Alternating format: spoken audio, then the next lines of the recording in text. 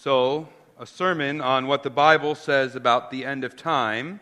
This is what the Bible says about the end of time. Out of the dust of the Syrian civil war, a leader will emerge who will in fact be Satan, though he will cleverly go by the name of Natash. He will forge a partnership with China, gain full control over the global economy, and unleash a brutal war on Christianity meant to wipe us out. Just kidding. The Bible doesn't say that. And sermons or predictions of that sort, which have been a dime a dozen through the centuries, not only have consistently been proved false, but are not coincidentally, painfully unbiblical, no matter how couched in Bible verses they seem to be. Too much of our thinking about the end times is merely our own vain attempts to figure out how the events of our day somehow map to biblical prophecy about the end of time. That's one common error we make, but it's not the only error we make when we think about the end of time. Many of us make another error. We think about the end times. When we think about them, we go right to our system of the end times. Some of you know what I mean. Are you dispensational or covenantal?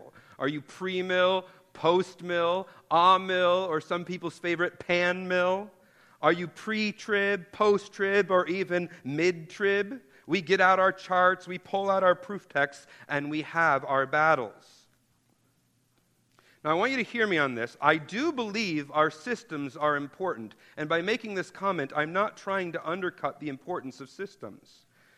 We need to make sure that they're based on the Bible, because our systems actually affect how we read and interpret the rest of the Bible. And some systems are right, the one I believe, just kidding, and some are wrong. So charts do have their place and systems are important. But I think we become so fixated, when we talk about the end times, we become so fixated on debating our systems that we've missed what's biblically most important. We're like my kids when they go to the zoo. We're standing in front of a panda bear exhibit, and there's a panda that close to us eating bamboo, and they're fixated at the little squirrel eating nuts over here. And this misplaced focus has led to devastating consequences on our view of the world and our view of the gospel. I want to illustrate what I mean. Take this statement right here, this statement. The gospel, or good news, is that when Christians die, we go to heaven instead of going to hell for our sins. When Christians die, this is the gospel, the gospel is that when Christians die, we go to heaven instead of going to hell for our sins. Now, my goal in this sermon is to prove to you from the Bible that that statement misses the mark. And yet most Christians today, and I would guess probably many of us here, think it is an exactly right statement. And we fall into this error because we fail to see the heart of the Bible's teaching about the end times. All of our arguments about current events and charts have left us with a worldview and an understanding of the gospel that fails to take into account what the Bible teaches about the end of times. We don't have a gospel that's fully aligned with what the Bible says. We've relegated thinking about the end times to a sort of sideshow, an interesting but distracting debate, or a hobby for old people or eccentrics. So again, that statement is, the gospel is that when Christians die, we go to heaven instead of hell for our sins. And my goal this morning is to prove to you from the Bible that this statement misses the biblical mark. And in proving that to you, I will be giving a sermon on what the Bible says about the end of time. And so what better passage to turn to when you're thinking about what the Bible says about the end of time than Exodus 15? Okay, maybe not. At least it might not seem like an intuitive place to turn. I hope your Bibles are open there again because we're going to be spending some time there. It's not intuitive to us, I think, because we don't tend to think about the end times the way the Bible talks about the end times. So what I want you to do is just follow with me for a little bit, and I think you'll see in the end why this passage is important for our understanding about what the whole Bible teaches about the end of times. See, the whole Bible centers on the gospel story, and I'm going to say gospel capital G. But from the perspective of the Old Testament, Exodus 15 is a gospel story, and I mean that small g. It becomes the scale model an architect gives you before he builds the real thing. It's a song that Moses sang with the people of God after God defeated Pharaoh and his army by drowning them in the Red Sea. You see, as you read through the Old Testament, from the horizon of the Old Testament, this deliverance through the Red Sea, where they escape because God piles high the waters, Israel can walk through, Pharaoh and his army try and follow suit, and the waters close over them, and now God's people are free from their slavery in Egypt, free to go and worship and go into the promised land. That deliverance, from the way the prophets talk about it, is the moment of salvation. From this point, Exodus 15 on, all the Old Testament writers and prophets point back to this as the moment God saved his people. Now, I'm not talking about, obviously they point forward to a greater salvation coming, but what they point back to the scale model over and over again, saying that's when we became a people, and that's one of the ways they point forward to what the scale model points to. And so here we have a song about that great salvation. Why do they sing a song? Obviously, to make a big deal of it. But why is it such a big deal? Now, to answer that, I mean, we could just say, oh, it's bad to be slaves, and they're not slaves anymore. But we fail to grasp why it's such a big deal unless we go back a long way, back to the very beginning. When God created a world that was free from any sin, any strife or discord between people, any sense of distance or alienation from God. It was free from all disease and death. Everything lived in perfect harmony. It was very good by God's own pronouncement. And then, of course, Adam rebels against God's rule, violates the one command that he was given. And the Bible teaches that moment that Adam rebelled against God, sin and death were unleashed upon the whole world, such that Eden-like paradise is cut off from man forever. And now this world exists under a curse, under the darkness of the reign of sin and death. Brother fights against brother. Societies become breeding grounds for immorality. Those who become the leaders of the culture are those who are the most disgusting and the strongest and mightiest and lead by force. But God doesn't stop there. He says there's actually a way not to the curse, but back to blessing. And the book of Genesis starts to tell us how that path of blessing is going to come, how God is going to deal with this corrupt, foul world and bring something new. And it begins through Eve. It's going to happen through Eve and through her children. And so we become fixated with the line of Eve and then the line of Seth, and it goes on. And pretty soon it comes to a man named Abraham. At the time, Abram, Father Abraham, right?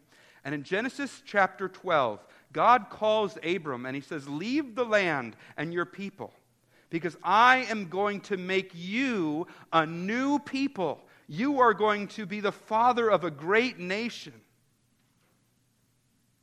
And I'm going to bring you to a special place, a place marked by blessing. And then he says, and through you, all the families of the earth will be blessed. So God makes this covenant, this promise to Abram that through him, all the junk that Adam brought in can be undone. Where there was curse, there will now be blessing. And it's going to come as his people grow to be a mighty nation and have this great promised land.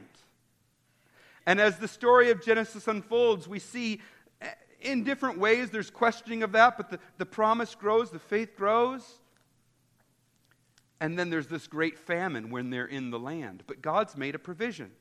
He, even though man intended for evil, he raises up one of Abram's descendants, Joseph, to go into Egypt and to store up food so that Israel will be able to survive and not die off during the famine. So they leave the promised land for a little bit and come into Egypt, and everything's great. And the story of Genesis, or the book of Genesis, ends. And then begins Exodus. And we learn that as God's people, Israel, were in Egypt, eventually pharaohs arose who didn't remember all of that. And they view these people as a threat, so they enslave them and treat them brutally. So God's people start to cry out. But no matter what the pharaohs do, Israel keeps growing. And so at the beginning of Exodus, this is the first chapter of Exodus, Pharaoh makes a rule that we're going to kill all the male children of Israel. Now think about the promises God gave. I'm going to make you into a great nation. All the male children dead? How is Israel going to become a great nation if all the men are dead? I mean, that was the idea. That's why Pharaoh was doing it. 2, I'm going to bring you into a special place, a promised land. Well, they're enslaved outside of that promised land, an oppressive situation. And the curse being undone with a promise of God's blessing for all the families of the earth. Blessing? We're experiencing the full weight of that curse as we're enslaved. It looks like all of God's promises, everything that he said he'd do to address the brokenness of this world, is coming undone. In fact, it looks as though God, Yahweh, is not the powerful one. Pharaoh is the powerful one. That's the way it looks for the people of Israel. So what's at stake is far more than their own slavery, as awful as that is. What's at stake is the very promise of God to do something about this broken, fallen world we live in, and a plan through the people of Abraham, the tribe of Israel, or the people of Israel, nation of Israel, to bring about deliverance and blessing. And so when God eventually shows his power over Pharaoh, to the point that Pharaoh finally cedes, you are the true God, go worship, and they leave. And not only do they leave, but then Pharaoh's army eventually does decide to come. Israel goes to the other side of the Red Sea, and only after the army is completely destroyed are they really free to worship God. It's not just the freedom from slavery that they celebrate. They celebrate that God's promises can again be fulfilled. They can go back to that promised land. They can be a people again. And that blessing can flow to all nations. So let's just look briefly at the song that is sung. Verses 1 to 10 of the song merely describe the victory that God brings. So it begins in verse 1, the horse and his rider, he's thrown into the sea. Talks about him coming, verse 3, as a man of war. He comes to defeat the enemy that is trying to supplant the promises of God. And he comes as a man of war, and he brings a decisive victory on the very one who is the arch enemy of God and his plans and all of that Pharaoh's armies. His chariots, verse 4, he cast into the sea. His chosen officers were sunk in the Red Sea. It talks of them like going down like a stone or like lead. But I love it. It's this great battle, right? Most powerful army probably on the face of the earth at that time against this little group of people who have no army at all. God's going to have the great showdown. You have the buildup of the showdown, right? Verse 9. The enemy said, I will pursue, I will overtake, I will divide the spoil. My desire shall have its fill of them. I will draw my sword. My hand shall destroy them. You can just think what these people are thinking as they go through those divided waters of the Red Sea, their chariots charging ahead, their swords drawn, their spears held up as they're going after the people of Israel. And it's going to be this huge clash. Maybe God's army will show up and there'll be a huge fight. Either that or it'll be a bloodbath on Israel. But listen, all the climax comes there in verse 10.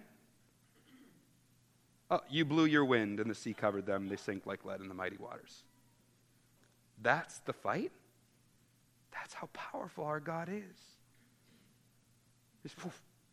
Just a little wind, and the greatest army on the earth at that time is gone entirely. Verses 11 to 13 then draw out what that victory reveals about God. Who is like you, O Yahweh, among the gods? Who is like you, majestic in holiness, awesome in glorious deeds, doing wonders? Listen to what verse 13 says about him. He has this great power, but it also says, you have led in your steadfast love the people you have redeemed. You've guided them by your strength to your holy abode. Steadfast love. When I think of God destroying a mighty army, I think of steadfast love. No, we do. We actually need to, because that enemy was trying to thwart all of God's good plans. If Pharaoh's army prevails, Israel's wiped out. God doesn't fulfill his promises, and this is the world we're left with, the broken, foul world of Egypt's slavery. Yeah, because of your steadfast love, the people you have redeemed, you lead. Verses 14 to 16 show us how the other nations around them respond. These also are nations that are opposed to God and his ways. They're trying to thwart Yahweh's plan, and now they're shaken in their boots. Terror, dread, quaking. But then verses 17 to 18 come. And it anticipates, in light of this victory, it anticipates a final victory. It says, you will bring them in, his people, and plant them on your own mountain. That's Jerusalem or Zion, right? The place, O Yahweh, which you have made for your abode. The sanctuary, O Lord, which your hands have established. And then it says, Yahweh will reign forever and ever. So it describes a time where God's kingdom, his place, his people will reign forever and ever, no end. Now you see some level of that fulfillment when David eventually rises to power and drives out all the evil nations from the promised land. And there's a pretty good long reign where David's on the throne and then Solomon's on the throne. And yes, the kingdom divides, but a Davidic king stays on the throne for a good few hundred years. But it doesn't say Yahweh will reign for a few hundred years. It says forever and ever. Maybe even this song is anticipating a greater victory than even the one David brought.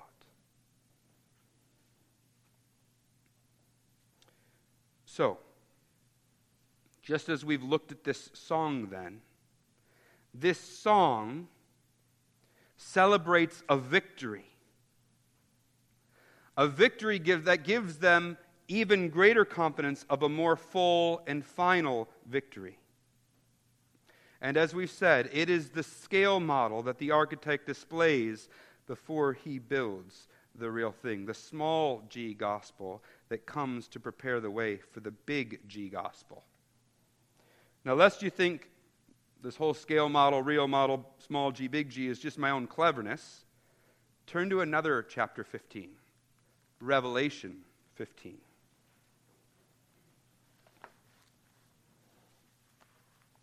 That's on page 1036 if you're using this Bible. 1036, Revelation 15. Now you got to fast forward quite a bit. The one that the Old Testament was ultimately pointing to, Jesus, the Messiah, the delivering king, has come. And he's done the very thing he said he would do to bring about his kingdom. He's died for our sins and conquered death and ascended into heaven. And then the church spreads like wildfire. But all of a sudden, as that church has spread, the Jews who haven't believed in Christ and the Roman Empire start to stomp out the church and try and persecute it. Great evils are unleashed against Christians. And then you start to look at the churches, and even the Christian churches, some of them are cesspools of immorality. Things aren't good. Now, because of the victory of Christ, there was an assumption that the kingdom would come and all would be made right. But it's not happening. Evil still abounds. So the book of Revelation is a vision that God gives of what will come at the end. And in that vision, there's a beast who represents Satan. And all the world's hosts of evil are aligned with him. But God and his people overcome. So we're in chapter 15 of Revelation. Look at verse 2.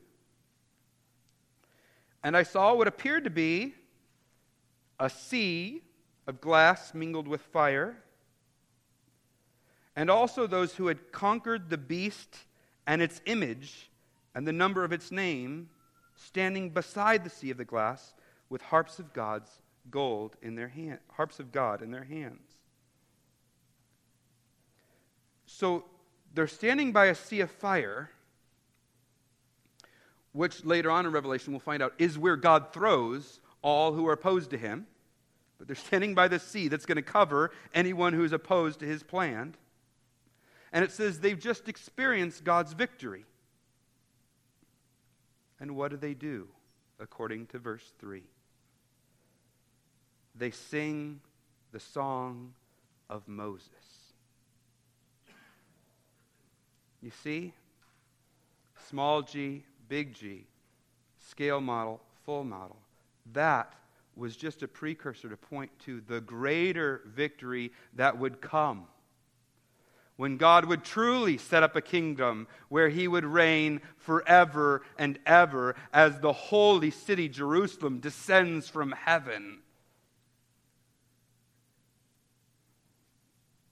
You see, what they do in Revelation is sing a song of victory.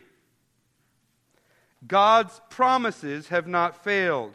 The curse will indeed give way to blessing. The fallen, broken kingdom gives way to God's good kingdom, and this happens when God appears and defeats his enemy and rescues his people to bring them into the promised land.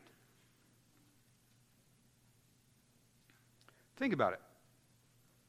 Moses didn't sing his victory song every time one Hebrew slave died and escaped the horrors of Egypt. Now, I'm sure there was some mothers' hearts when their son died were actually glad that he was relieved from his suffering. But it didn't prompt a song of victory. Why not? Because God still hadn't fulfilled his promises.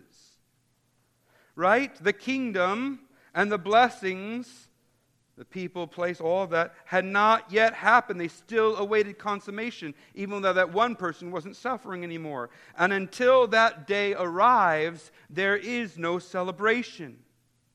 But when it finally does arrive, what do the people do? They break out in song, the song of Moses in Exodus 15, and that's the scaled version, and then the song of Moses in Revelation 15, which is the real version. So listen to me on this. This is what I'm trying to build up to. This is kind of the bottom line here.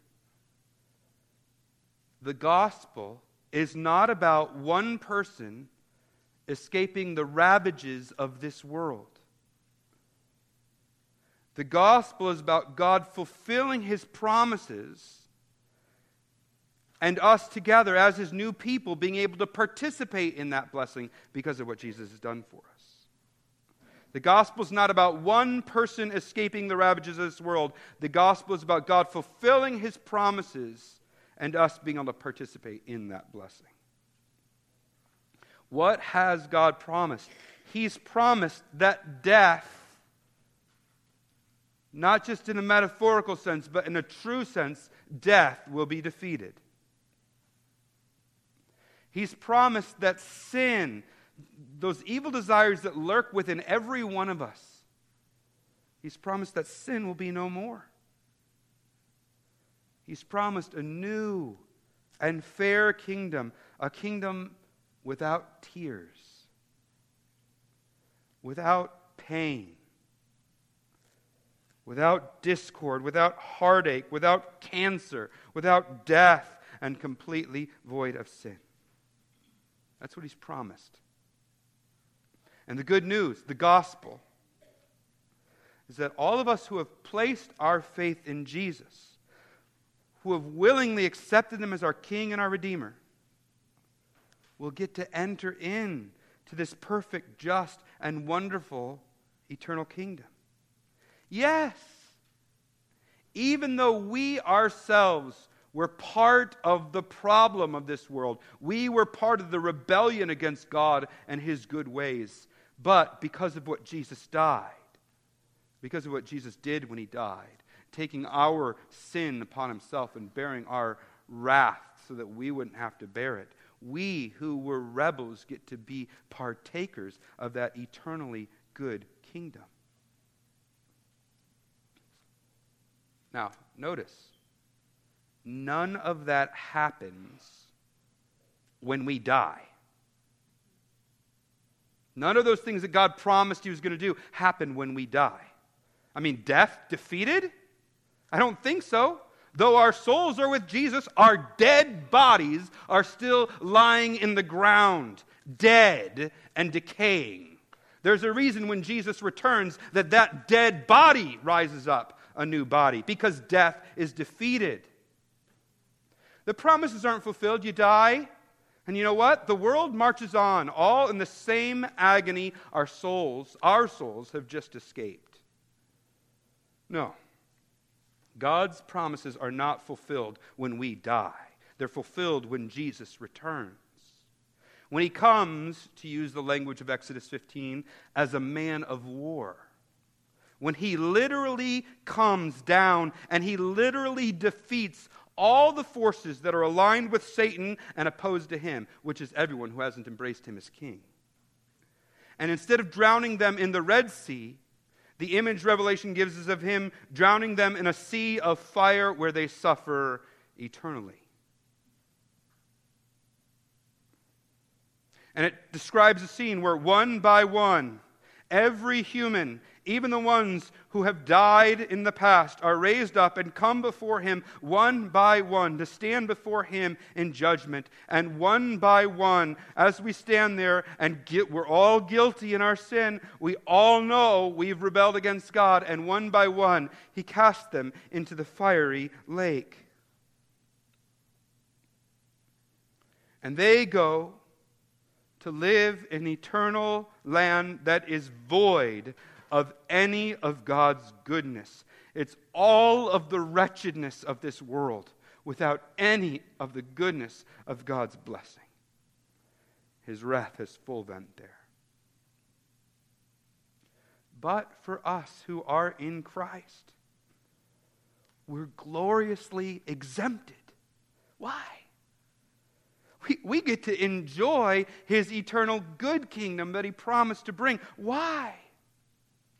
Because Christ paid the penalty of our sin on the cross. He bore the wrath, and then his righteousness gets to be counted for us.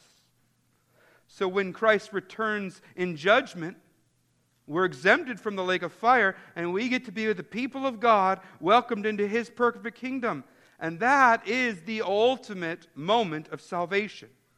That is what the little scale model moment of salvation pointed to, is that great model by the fiery sea.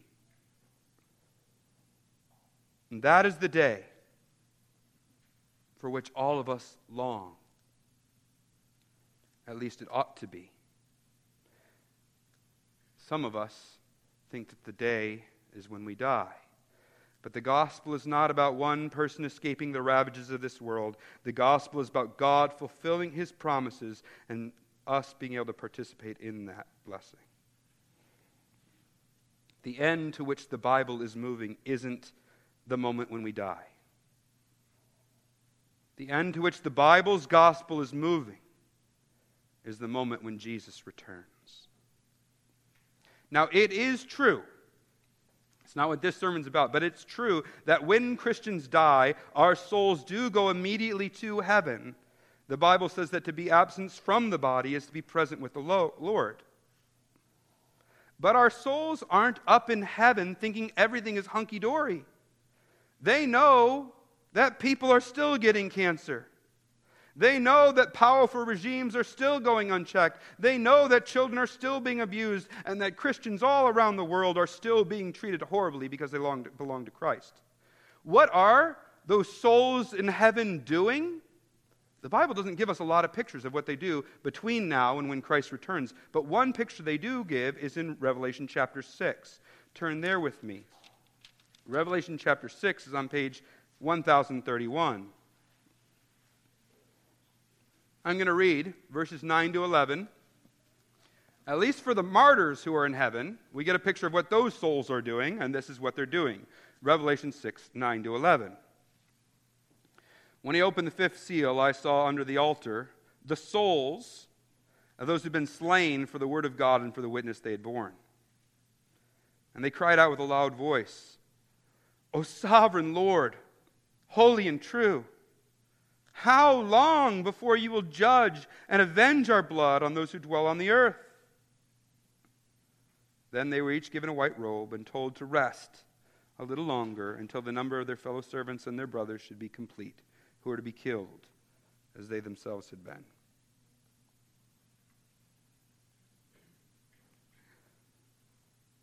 Not exactly a happy scene, the happy scene we might have expected.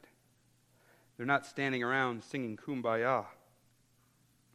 They're pleading with the Lord to return and bring about his ultimate victory.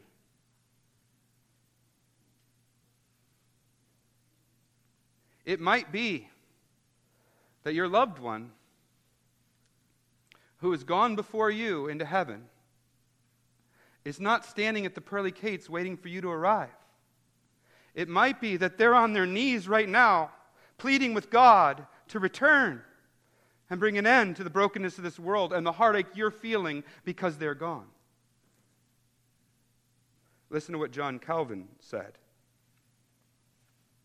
He says, meanwhile, since Scripture everywhere bids us wait in expectation of Christ's coming and defers until then the crown of glory, let us be content with the limits divinely set for us, namely that the souls of the pious, that's Christians, having ended the toil of their warfare, enter into a blessed rest, right? That's what the martyrs are told to do, rest. But listen, where in glad expectation they await the enjoyment of promised glory. And so all things are held in suspense until Christ the Redeemer appear. Moses didn't sing his song when one slave died and escaped the awful toil of slavery. He sang the song when God defeated Pharaoh and delivered all his people into the promised land. According to the Bible, the hope of the Christian is not that when we die, we get to be with Jesus. Though that's true. Biblically, the hope of the Christian is that Jesus will return and fix this crooked, messed up world of ours. And because of Christ, we who were once a part of the problem actually get to enjoy what is eternally good. That world he ushers in.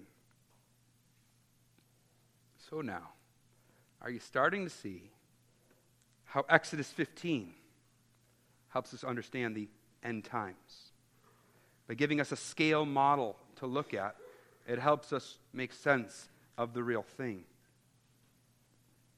And more importantly, are you starting to see where the opening statement about the gospel misses its mark? It focuses too much on when we die instead of when Christ returns. It's not death that is our hope. It's Christ's return and ultimate victory that is our hope. If I had time, I would take us to countless passages in the Scriptures that bring the same theme. I'd take us to Romans 8, where it talks about how all of creation is waiting eagerly for our redemption when Christ returns, and says that is our hope. I'd take us to 1 Thessalonians chapter 4, where a whole paragraph is given. A whole paragraph of the Bible is given to saying people who die now won't miss out when Jesus returns. They actually get to rise up first, and they'll be the first one to meet him. The dead people whose souls are now in heaven, enjoying the goodness of God, and people are saying, but wait, when Jesus returns to earth to do this, will they miss out? No. A whole paragraph saying they're not going to miss out. They'll be the first to meet the Lord in the air. The great hope of the Christian is that Jesus will one day return and fix this broken, messed up world of ours. And when he does, because we're in him, we'll get to enjoy the perfect kingdom. You see, this world right here, though it seems like it's gone on a long time, whatever many thousands years it's gone on, is just a blip compared to eternity. This is the fitting room for eternity. This is just the overture. The play comes later. This is not what it's about, right? That is what's it about. In fact, when God designed what he was planning to do, he had that in mind, and he thought this would be the best way to get to that for us to be able to enjoy it the most forever. This is the good news, and the fact that we get to be a part of it because of Christ for us. Okay, so why is this so important? Sure, you've corrected us. We got the timing off a bit. We think of salvation when we die, not when Jesus returns. Our hope is when we die and be with Jesus, not when he returns. But it seems like a fairly minor correction. And in some senses, that's right. It's not a doctrine that affects our salvation, and there are much worse errors to make. But I want to close by mentioning two problems that arise from our deficient view of the end times and the gospel. The first error is that we don't know how to look at the brokenness of our world. We don't know how to look at the brokenness of our world. I want to talk about three ways Christians look at the brokenness of this world. The first way is a Christian who thinks that the gospel meant that God is here to make my life on earth better. When they face the brokenness of this world, they despair. And they get angry at God, and they feel that God let them down on their promises. Now, there's a better way of thinking about it. So that's the wrong way. Then there's a better way. And that is to say, God is sovereign over this world. So that the trials and hard things that he brings into my life, he is using for good. And so I can actually have joy in the midst of trials because I know that God is working good through them. Now that's right thinking, and that's healthy thinking, but there's an even better way. What I'd say is the best way biblically. And that is, the suffering and pain is part of a world that is in rebellion against God. it is not good. And it doesn't win the day. God will ultimately come in triumph, and in His true kingdom, the lasting kingdom, the one that really is what it's all about, the one that we were all created for, that kingdom won't have any of this. So it gives us permission to actually grieve the brokenness of the world. We can weep over the crud. Now, it is also true when we're doing that best way that we know, even in the midst of this fallen world, God is taking those good things and working them for good. That is part of our comfort and joy. It's replete throughout the Bible, but it's both and. We get to hold both those things together. God's working this crud for good in my life, and yet at the same time, His eternal kingdom is not going to have any of this, so I can actually, even as I rejoice that God's bringing me through trials because of what it's doing to me, I can grieve over the brokenness of this world. So we introduced a song in here about a year ago called Come Then, Lord Jesus, that we're going to close by singing. And it talks about this blighted world of ours. And it talks about how we can sometimes feel as the church like a widow wearing the robes of widowhood. Because it's such a broken world. It's a song of grieving and mourning this broken world. And it was a song that actually was very uncomfortable for many of us to sing. Even though that's all over the Scripture, it was uncomfortable for many of us to sing because we don't think like this. We don't think there's got to be a better world coming. Let's actually mourn and grieve the brokenness of our world and cry out with the martyrs, Lord Jesus, come. We're going to close our service today by singing that song. And I just encourage you, even as almost everyone here has something they're mourning, and if you don't, get out a newspaper and start reading it. There are things to mourn. And to cry out, Lord Jesus, come. And it's good as Christians to mourn it, even as we know God's sovereign on the throne, working it for good. So the first error is we don't know how to look at the brokenness of the world. The second is we end up with a tame, dumbed down, sanitized view of God that doesn't align with the Bible. A tame, dumbed down, sanitized view of God that doesn't align with the Bible. You see, in the real story, the Bible story, He comes back as a man of war with a sword, cutting people down, throwing them into a lake of fire, literally defeating anyone who is aligned against Him, and only preserving those who've put their faith in Christ.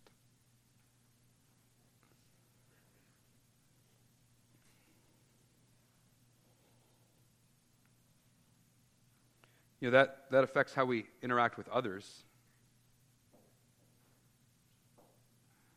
I think of I was reading how ISIS' last stronghold in Iraq is they're about to take aim at it, and before they did, they dropped a bunch of pamphlets down that told the civilians there, "Get out.